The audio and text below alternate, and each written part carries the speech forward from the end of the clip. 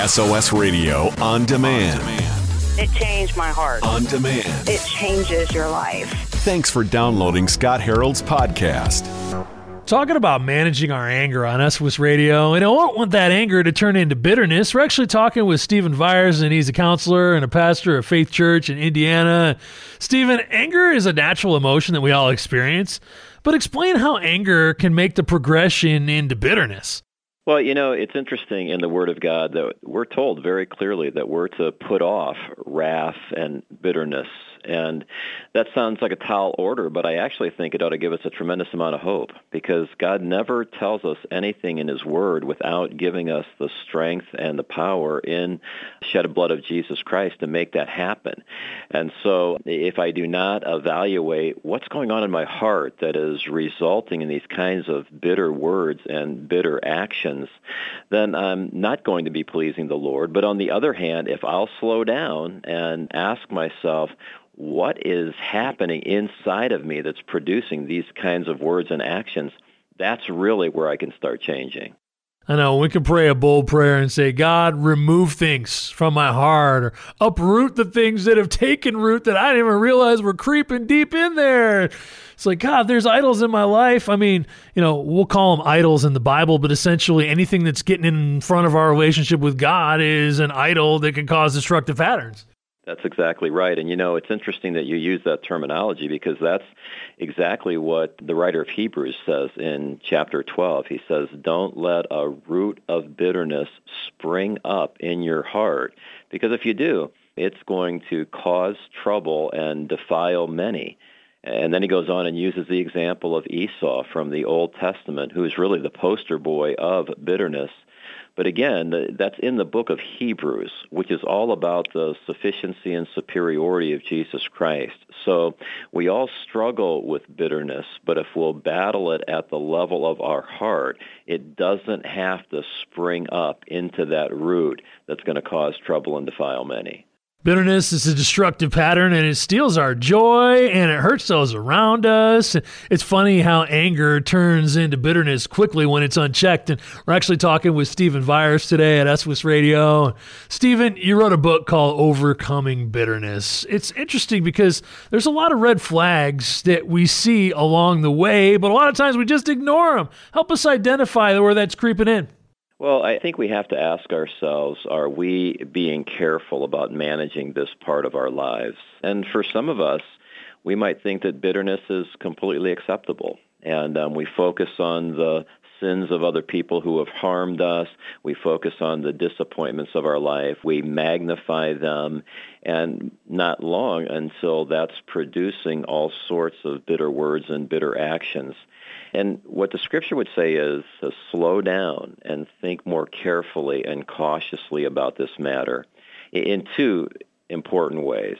One is that bitterness actually begins with events, with things that happen to us. So we all have bitter circumstances. And so Joseph's brothers fired bitter arrows at him, the Scripture says.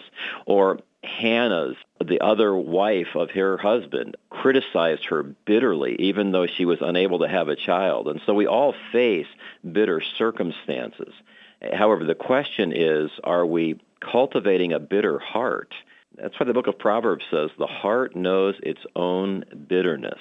And so as I think about bitter circumstances that I have faced, am I cultivating bitterness in my own heart? Am I becoming sinfully angry with that person?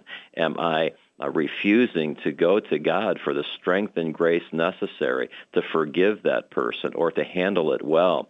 So that's the key, is when I start sensing that I'm becoming bitter, I want to slow down and not just focus on what somebody else did, but what I'm allowing to happen in my own heart.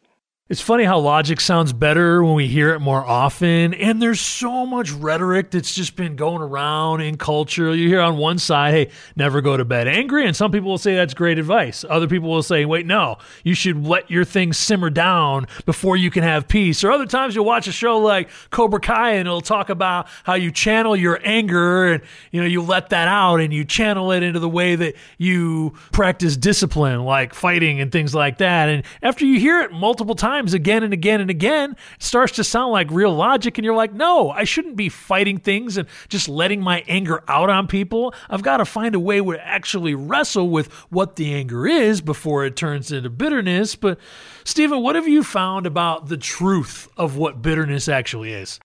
Well, I think that anger is a God-given emotion, and that's discussed in the same chapter, Ephesians 4, where later we read about bitterness. So anger is a God-given emotion which produces energy. But what do I do with that energy? In the power of God and through the hope of the gospel can channel that energy that comes from anger in order to solve problems today. That's why we're commanded in Ephesians 4, don't let the sun go down on your wrath. And so I can use that energy created by anger in order to communicate biblically, to solve problems today. But if I instead either explode with that anger or allow it to ferment in my heart, I didn't use it in a timely way, it is going to produce bitterness, and it's going to start twisting my recollection of that situation. It's going to cause me to review that hurt, to review that pain, to review how other people sinned against me. And not long, I'm going to have brewed up a batch of bitterness, and it's going to start coming out in the way I think. It's going to start coming out in the way I speak. It's going to start manifesting itself in all sorts of ways. And the insidious thing is, I may conclude, well, that's because of what somebody else did to me. And ultimately, no, we're not hopeless victims. We're not passive victims. We're active worshipers. And in the power of Christ, I can learn how to handle anger well so it doesn't ferment into sinful bitterness. Over this last year, we've been blaming everybody but ourselves, right? I'm Scott on SOS Radio. We're talking with Stephen Viers on SOS. We're talking about bitterness. We're talking about anger. And a lot of times we take offense to things and we blame others. But, when we're dealing with bitterness, we actually have to start with dealing with our own heart. Well, that's what Jesus taught in Matthew chapter 7. Before I try to help somebody else get the speck out of their own eye, I first have to get the log out of my own. And, even this pandemic, I think, has been a marvelous opportunity for all of us to think deeply about what do we really want? What do we really worship? What do we really find satisfaction and joy in? And I've encouraged our church family and certainly myself, don't waste COVID-19. Allow this to help us identify the sinful habits of our hearts and deal with them while we're in this position of pain, while we're in this position of discomfort. And the great thing is I've talked to a number of members of our church.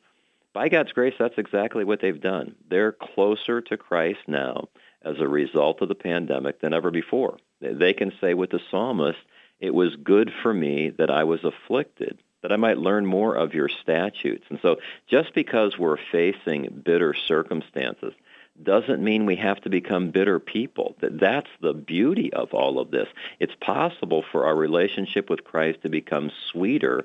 It's possible for our lives to become more holy as we process bitter circumstances well. Well, Stephen, what's the best way to even start to tame a bitter tongue? Well, I think, first of all, we have to acknowledge that we have one. And, the book of James does intermingle the idea of bitterness in his powerful passages about speech in James 2 and James 3. And so it just starts by acknowledging it. And maybe that helps by getting some people who will hold us accountable, who will actually speak into our lives, and us asking them, hey, the way I just spoke to that person, or the way I made that social media post, or the way I sent that email, were there aspects of bitterness in the way that I've been speaking? And we need to ask the people that are closest to us, be honest with us about what needs to change. Be honest with us about what really is displeasing God. And bitterness has a way of squirting out in all sorts of ways. And we need the people around us to help us see it. Now, Stephen, in your book, Overcoming Bitterness, you actually talk about examining the character of bitter speech. Like, there's different attributes that sometimes grow into our character that we don't really want in there that we've got to deal with. We've got to realize that there's something that took root. Absolutely. And, it's interesting that James often connects bitterness with jealousy and envy. And I think that's one of the many ways that bitterness develops, is when I look at somebody else and they have something that I want, they have something I wish I had, they have something that is better than what I possess, and that jealousy develops in our heart. And pretty soon we find ourselves trying to tear that person down, or we try to look for ways to make that other person look bad. That's just jealousy. That's envy. That's bitterness. Again, in the power of the gospel, it's possible for us to acknowledge that.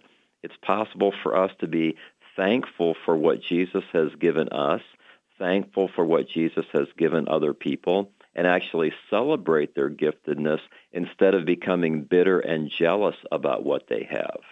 We're talking about overcoming bitterness with Stephen Viars today at SWIS Radio. When we've talked about how anger takes root and goes deeper and you become bitter. And a lot of us have been going through this year and you go, why don't I feel that joy that Jesus talks about? It's like, is there something that's blocking that joy? And no one wants to own the fact that there's sin in our life and we just think the sin needs to be confessed to God. But sin also can be a roadblock to our joy because envy and jealousy and bitterness block things from helping us to feel and experience what joy actually is, Stephen. Absolutely. And, our church family is doing a verse-by-verse exposition of the Gospel of John right now.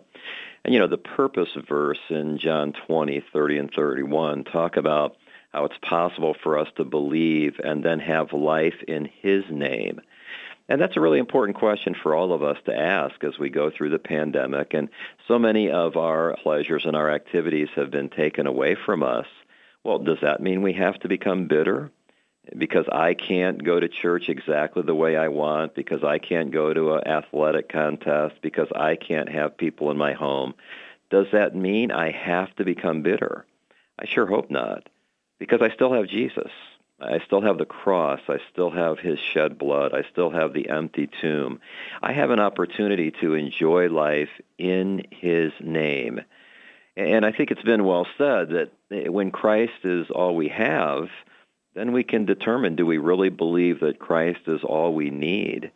And I do know a number of godly men and women who would say, as a result of this pandemic, I have become closer in my relationship with Christ than ever before. And it doesn't mean that I'm ignoring the pain, but there's still a sweetness that has actually been magnified during this trial. So trials don't have to make me bitter. And Scott, that's why I think God designed the Passover, the meal, the way He did. So the Israelites were commanded to begin that meal with bitter herbs. That was a kind of lettuce that was indigenous to Egypt. And so even after they left Egypt, year after year after year, to this day, that's Egyptian food. And so they eat those bitter herbs to be reminded of how hard it was to live in that aspect of sin-cursed culture. But remember, the meal didn't stop there. Next, it had unleavened bread. You can just picture in your mind what it would be like for the combination of those bitter herbs and now this fresh but unleavened bread, reminding them that not only were they rescued, but they were rescued quickly.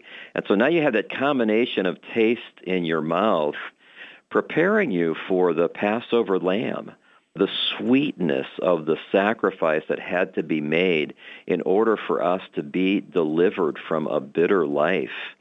Well, even for people who don't celebrate the Passover, even for New Testament followers of Jesus Christ, that pictures the way we can address the trials of our life. We don't have to ignore the bitterness. We can lament. We can be honest about the pain and the difficulty, but it doesn't stop there. There's something better and more powerful than the bitter circumstances of life, and that's the sweetness of the Lamb. And that's why we can face difficulties in a way that help us grow in love for Christ, deepen our faith in Him, and therefore help us to avoid a bitter heart and a bitter life. We're talking with Stephen Viars today at SWIS Radio. He actually has a new book. It's called Overcoming Bitterness. It's moving from life's greatest hurts to a life filled with joy. Thanks for sharing some of your wisdom with us today, Stephen. Hey, Scott, it was great talking to you, and I wish you and your listeners the best. You're clear to go. Thanks for downloading the SOS Radio podcast. If you enjoy the discussion, give it a 5-star rating in your app store. The way the technology works, your ratings really help spread the word.